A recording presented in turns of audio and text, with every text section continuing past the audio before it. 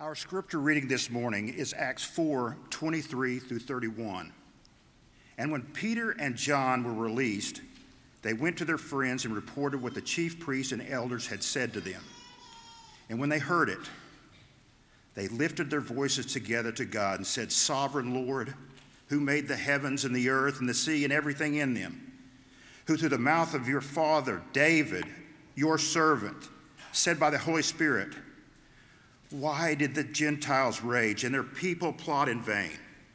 The kings of earth set themselves, and the rulers were gathered together against the Lord, against his anointed.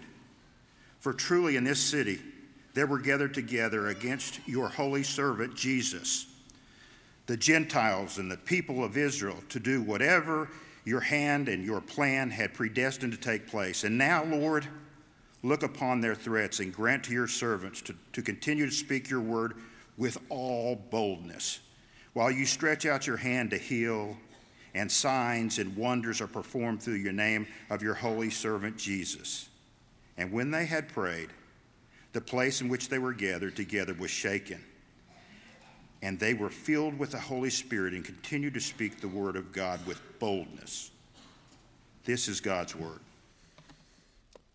Well, good morning. It is great to be with everyone this morning, the chance to speak about the greatness of God in the New Testament church, and then the way that applies to our lives. I'm thankful for the ways that God encourages you in the moments leading up to getting in front of a group of people. 10,000 Reasons is one of my favorite hymns. We skipped verse 1, which I will forgive Ken for. But verse 1 says, "Whatever may pass and whatever lies before me, let me be singing when the evening comes." Hopefully, that is something that we can do today. That is a challenge that I try to live by every day.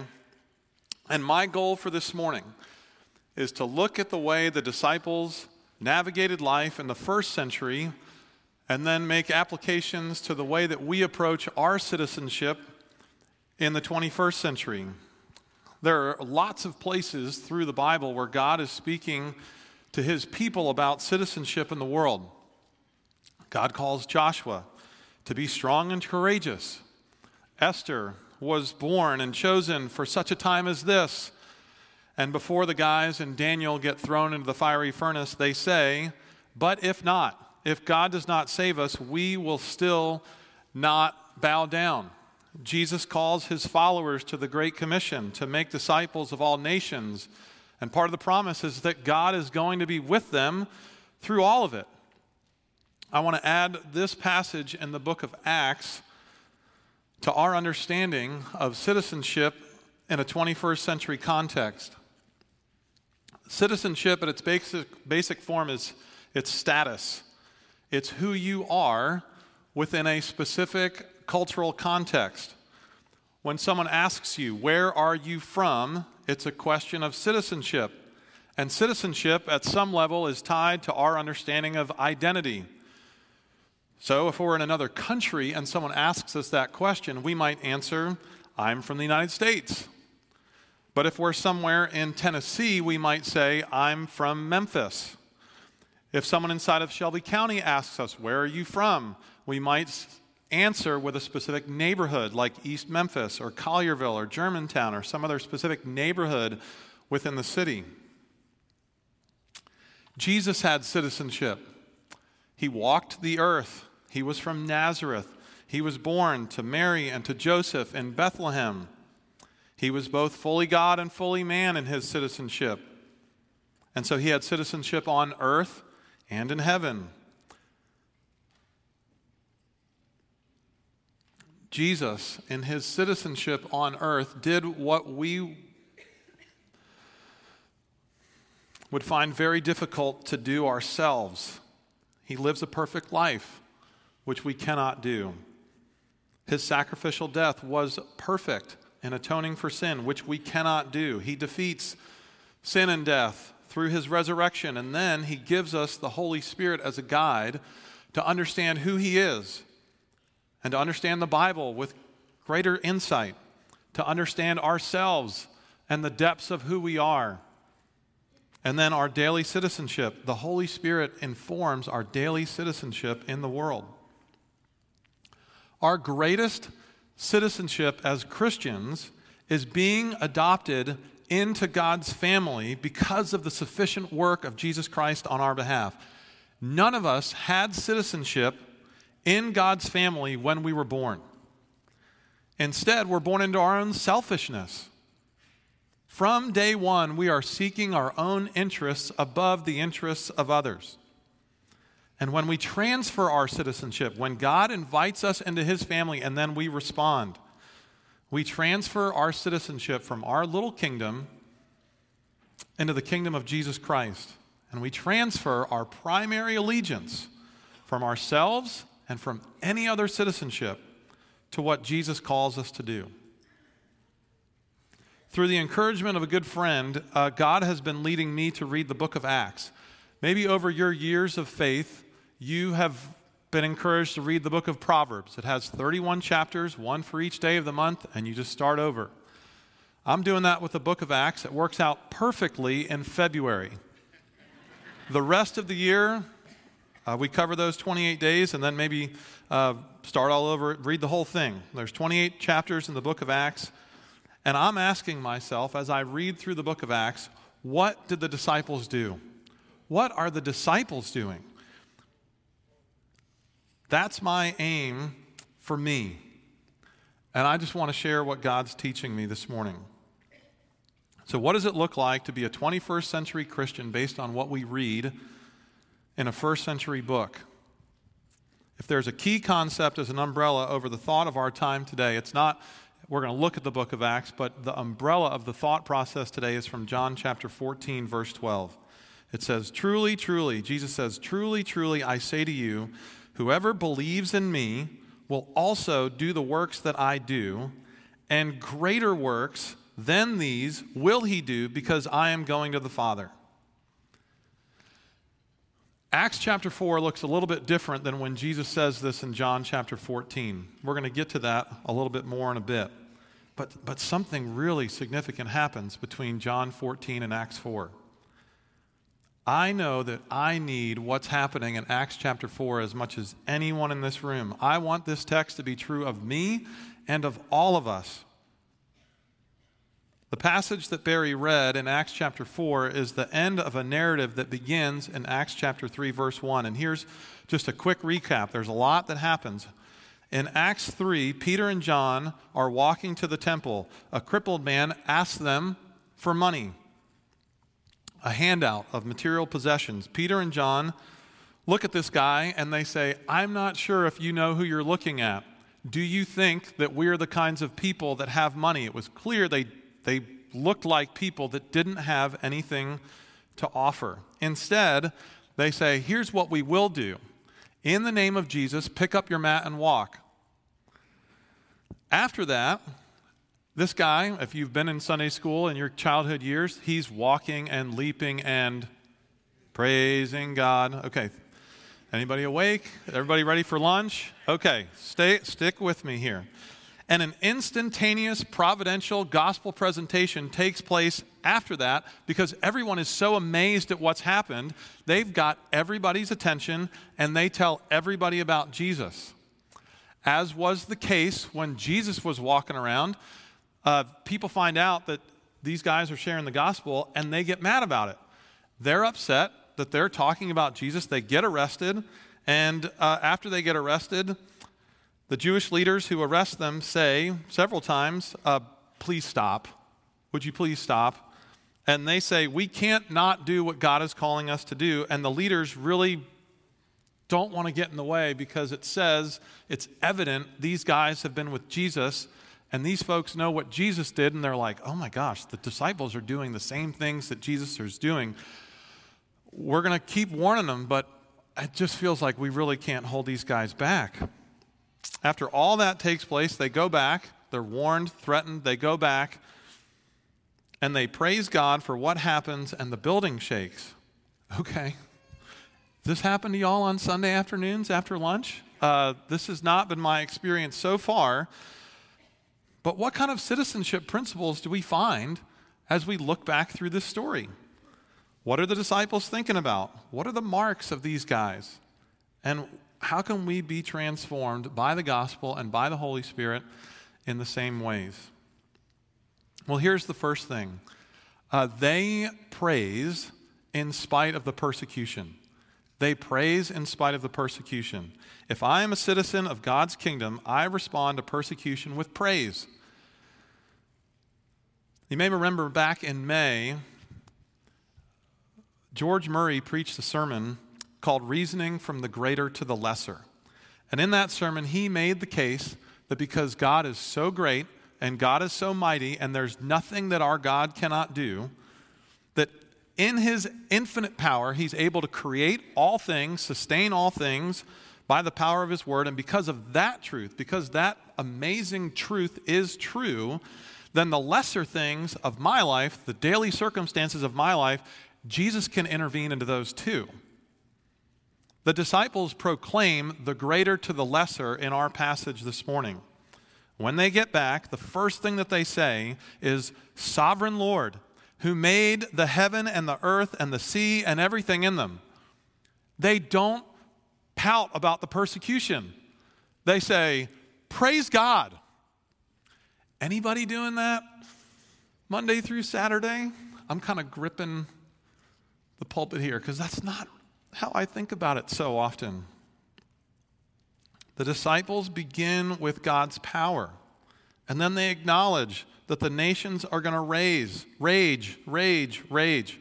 But the person of Jesus Christ persecuted in verse 27, it's all part of God's sovereign plan. And all of it's going to lead up to continued persecution for the disciples. The disciples have a clear understanding that persecution does not happen outside of God's sovereignty. Here's what they say in verse 27. Truly in this city there were gathered together against your holy servant Jesus, whom you anointed, both Herod and Pontius Pilate, along with the Gentiles and the peoples of Israel, to do whatever your hand and your plan had predestined to take place. The disciples seem to indicate Herod and Pontius Pilate are part of the plan of redemption of this world. It's not by accident. God's had it all orchestrated from the beginning. All of this persecution has been orchestrated from the very beginning. And so the next time that we face persecution of any kind, we want to handle it just like the disciples did.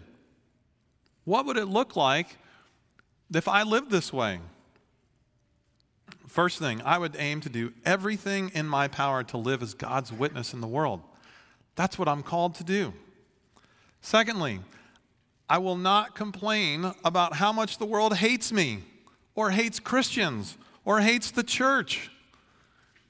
Jesus told us that was going to happen in John 16. He says, if the world hates you, it's because it hated me first. Expect it to happen. It is only through our relationship with Jesus Christ that we can understand what God's doing in the world. And when we suffer, it's part of God's purpose long beforehand, before we ever knew. Third thing, I will give praise to God for the trials. In my devotional reading this morning, Oswald Chambers quoted this verse, 1 Peter 4:13. Rejoice insofar as you share in Christ's sufferings, that you may also rejoice and be glad when his glory is revealed.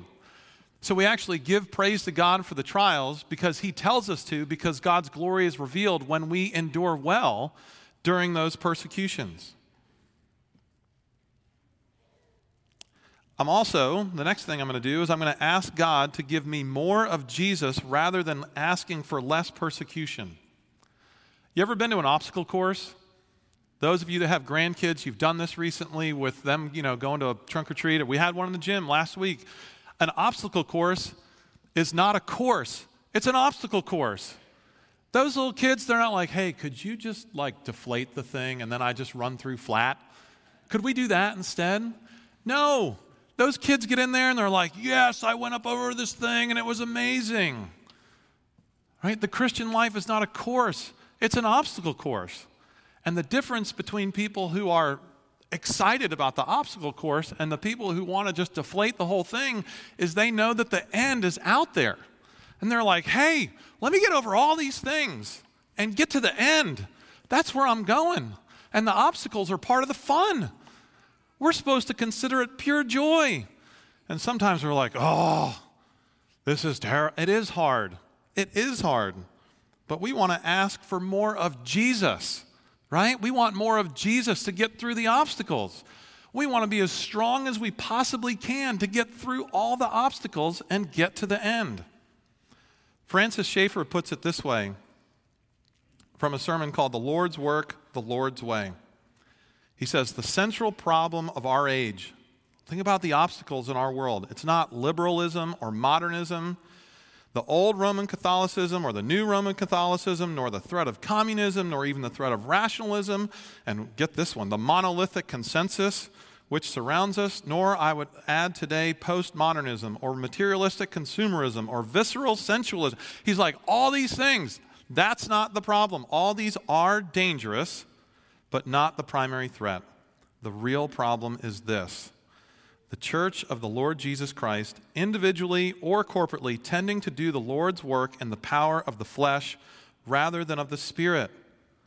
The central problem is always in the midst of the people of God, not in the circumstances surrounding them.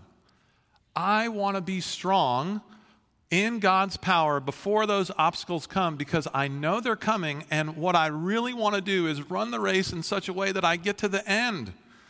And all the obstacles, I'm like, get out of my way. I'm not even concerned about these things. I want to get to the end of the race. Let's go.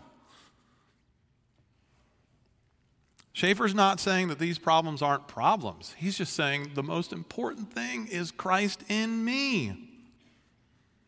Here's how Jesus said it in Matthew 10. Beware of men, for they will deliver you over to courts and flog you in their synagogues, and you will be dragged before governors and kings for my sake to bear witness before them and the Gentiles. When they deliver you over, do not be anxious how you are to speak or what you are to say, for what you are to say will be given to you in that hour.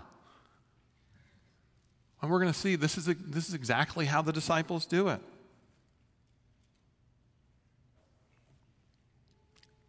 Here's the next characteristic of the disciples. They have God's perfect sense instead of their own personal common sense. All right? They have God's perfect sense instead of their personal common sense. So if I'm a citizen in the kingdom of God, I will increasingly live with God's perfect sense in mind. Let's back up from this passage about 90 days to the upper room discourse. In John chapter 13, Peter says, I'll never deny you, Jesus. And Jesus says, you're going to have to step behind me here. That's not how you actually don't know what you're saying. Peter's operating on his own common sense. In John chapter 14, Jesus says, I'm preparing a place for you. And they're like, where are you going? And I think Jesus is kind of like, guys, I think he's squeezing his fists a little bit. He's like, guys, I've been telling you this for years. You've been with me a while. Then in John chapter 15, he says, I'm the way, the truth, and the life. And they're like, yeah. And then in John chapter 16, he says, look, I've got to leave. They're like, why would you leave? It's better if you're here. And he says, no. It's going to be way better when I'm not here. And they're like, Jesus, you need to stick around. We'd rather have you here than not here. And then in John chapter 17, he says, look, when I'm gone, I'm leaving. Father, would you make them one as I'm one with you? If I'm gone, they need to stick together. And then Jesus dies. He's resurrected. He comes back. Acts chapter 1, verse 7, the disciples say, will you at this time restore the kingdom of Israel? And I'm just wondering if Jesus is like, oh man, I've been telling you guys what's going on. Are you paying attention to what I'm saying? I mean, I'm getting ready to go back. I'm not coming back after this, and you're still asking me this question? Right? The disciples are operating on their own common sense, the way they've been thinking about it the whole time. But now, Acts chapter 4, they are living with God's perfect sense in mind. They're doing things that we haven't seen up to this point. And it is super exciting to see what's happened in their lives, and that's what we want to look like. They don't ask God to take away their persecutors. They ask for boldness to communicate God's word. How do they do it? Well, they're equipped with God's resources instead of human resources. If you go back to Acts chapter 3, here's what it says in verse 3. Seeing Peter and John about to go into the temple, he asked, the crippled man from birth asked to receive alms. Peter says, I have no silver and gold. I don't have human resources for you. In the name of Jesus Christ of Nazareth, rise up and walk. The reply of Peter indicates they don't have resources to give. The man is looking for physical and material resources. The disciples very quickly convert this conversation from physical and material to spiritual. They don't heal him in their own strength either. They heal him in the name of Jesus. And so the challenge for us is living with this possession of the Holy Spirit. Without his power, it's all too tempting to fix or to offer what's just physical or material. And when we offer what's physical and material, it feels like we don't have really much to bring. Here's a quote from Paul David Tripp out of New Morning Mercies. It often seems as if you're powerless to make much of a change. You know you don't have the power to change other people, and you have limited power to change situations. It so often seems that you're a witness to or affected by things you have little ability to alter. But Jesus says, fear not, little flock, for it is your Father's good pleasure to give you the kingdom. With these words, everything changes. Your king rules over everything that would discourage and disappoint you, and he rules for his glory and your good. What is out of your control is under his rule. So the power of God in us and through us allows us to move and act in the world with the confidence of God. Here's the next thing. This guy and the disciples, the lame man and the disciples are experiencing comprehensive transformation instead of a temporary transaction. They could have given him a little handout, just a little transaction, a little exchange of money, a temporary solution to hold him over. And it seems like he's gotten used to living that way. He's gotten used to being crippled. He's gotten used to just begging for what he can get. Isn't this similar to the way that Jesus handles the paralytic that comes through the roof? They drop this guy in, and what are they looking for? Physical healing. If this guy can walk, everything will be good. And Jesus doesn't lead with that, does he? He says, your sins are forgiven. And everybody goes, what are you talking about? That's not what he needs most. They didn't drop him through here for you to forgive him. We want to see him walk. And he goes, I know. But you're going to see how powerful it is for me to forgive sins if I do this too.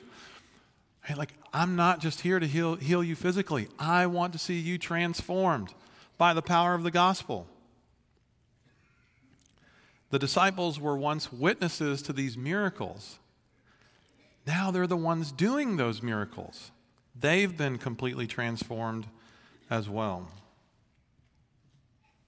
Here's the next thing. Gospel proclamation instead of self-preservation.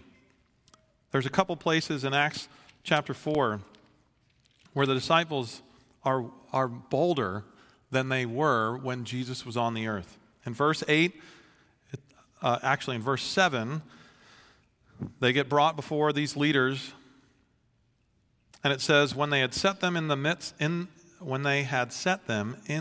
they inquired, by what power or by what name did you do this?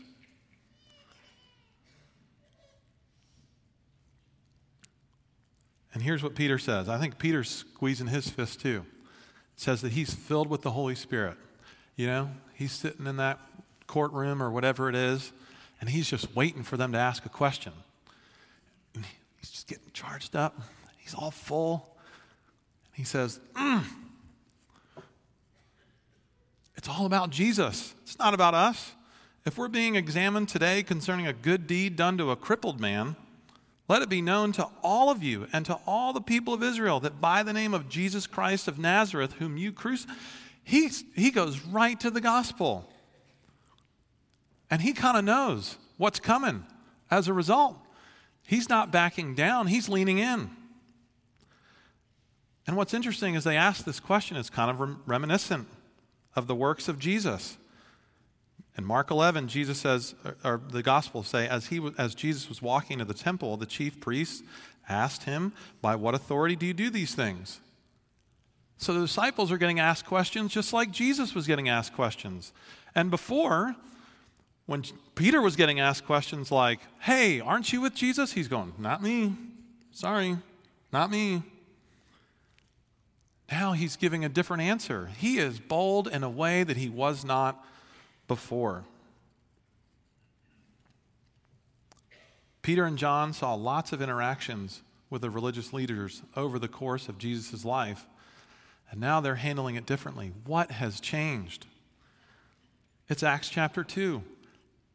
These guys are now full of the Holy Spirit. And what's amazing is in Acts chapter 2, they received the Holy Spirit, and then at the end of this passage it says, when they had prayed, they were filled with the Holy Spirit. It's a filling that keeps filling. They just keep getting filled up. And I think every time they do, they just say, all right, what's next? Let's go. We can't wait.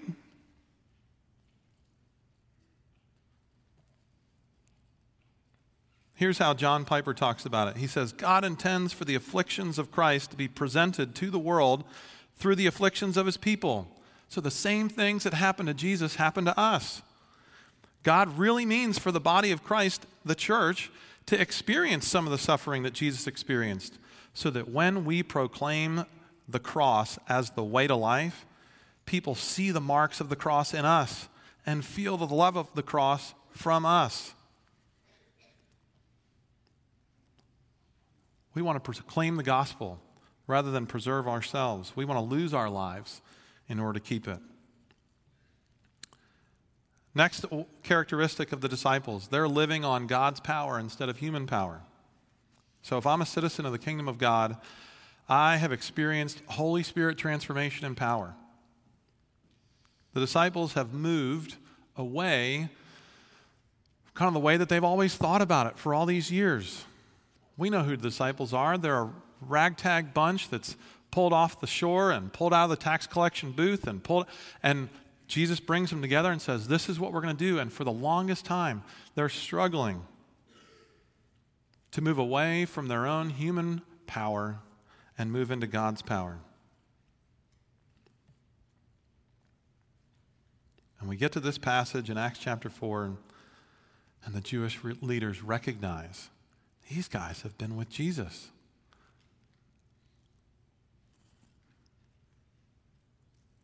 That's an amazing indictment.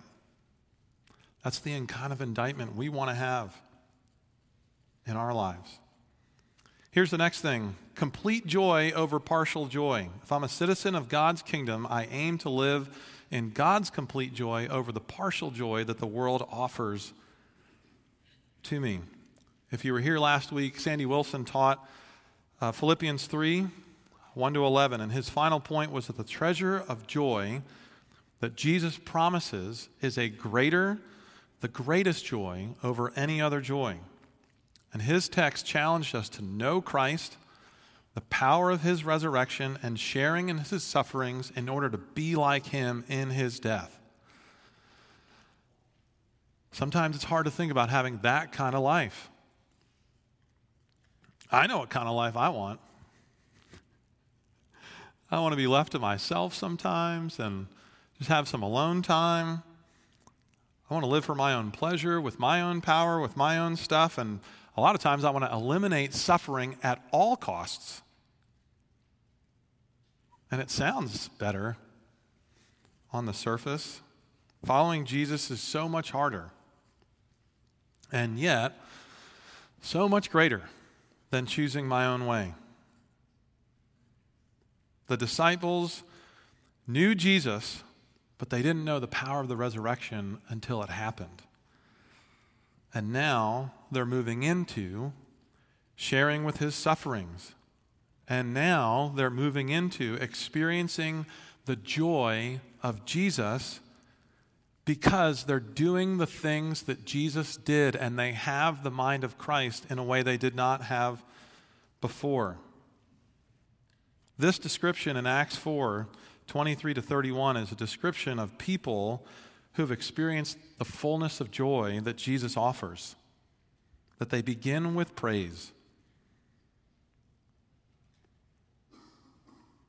They recognize that it's all sovereign, and they ask for boldness.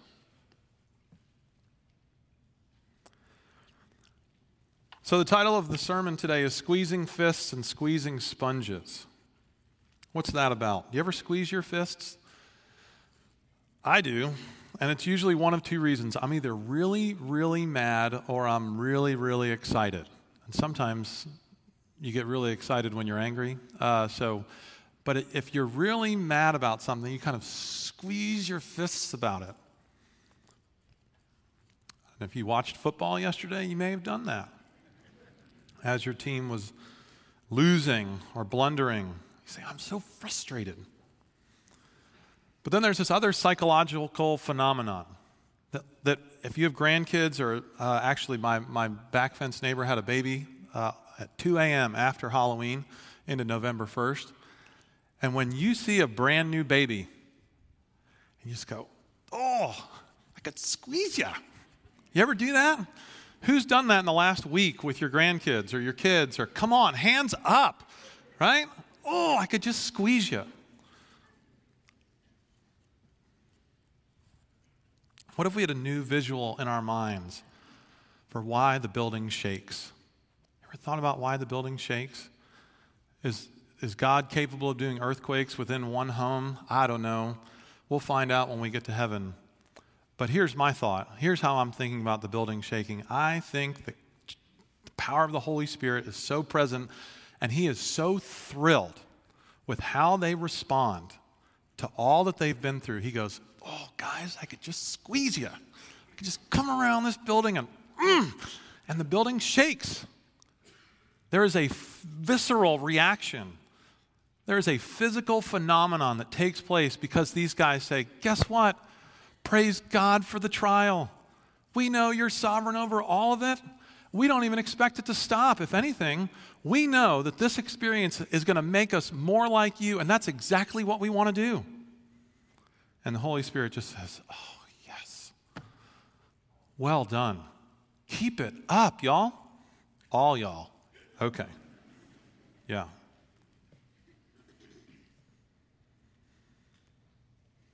So what happens after this? Well, the rest of the book of Acts, these folks are squeezed out like a sponge. Right? Jesus, the Holy Spirit saying, yes, keep going. And then they just get squeezed out. But Jesus talked about this a long time ago, didn't he? In the Sermon on the Mount, Jesus says, fig bushes do not produce thorns. And out of the overflow of the heart, the mouth speaks. So we want to be the kind of people that when we get squeezed, juice comes out. Right? And this is why Jesus says, I'm the vine, and you're the branches. If we stay connected to Jesus, we can be fruitful people for his sake.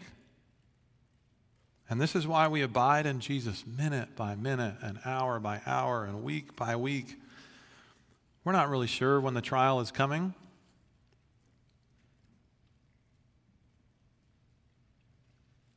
Here's how, if you're a devotional person, my utmost for his highest on September 10th, here's what Oswald Chambers writes. We presume that we would be ready for battle if confronted with a great crisis. But it is not the crisis that builds something within us. It simply reveals what we are made of already. Do you find yourself saying, if God calls me to battle, of course I will rise to the occasion? Yet you won't rise to the occasion unless you have done so on God's training ground. Like, that's God's obstacle course. He's in charge of it all. If you are not doing the task that is closest to you now, which God has engineered into your life, when the crisis comes, instead of being fit for battle, you will be revealed as being unfit. Crises always reveal a person's true character. A private relationship of worshiping God is the greatest essential element of spiritual fitness. These guys spent 3 years with Jesus, and it was really hard for them to be just like him. They received the Holy Spirit, and they're transformed, and I think day by day, they just want to be like Jesus. They want to be ready for the battle, and then they start getting squeezed, and juice comes out. It's wonderful, and we want to be just like them. And so let me encourage you. This is what I want to do. This is who I want to be. I think this is who God wants us to be. Let's be fit. Not so that we can say we're physically fit, but because we know that God wants to use us for as long as he has us here for his glory. Let's pray. Jesus, thank you for the disciples, their example, even the way that you took uneducated men, people who were not fit for service, and it wasn't anything of this world that made them different. It was you. And then you sustain them by the power of your Holy Spirit. Would you do the same works in us? Because that's what you said you wanted to do this whole time. And we ask that it would happen for your glory and not our own. In Jesus' name, amen.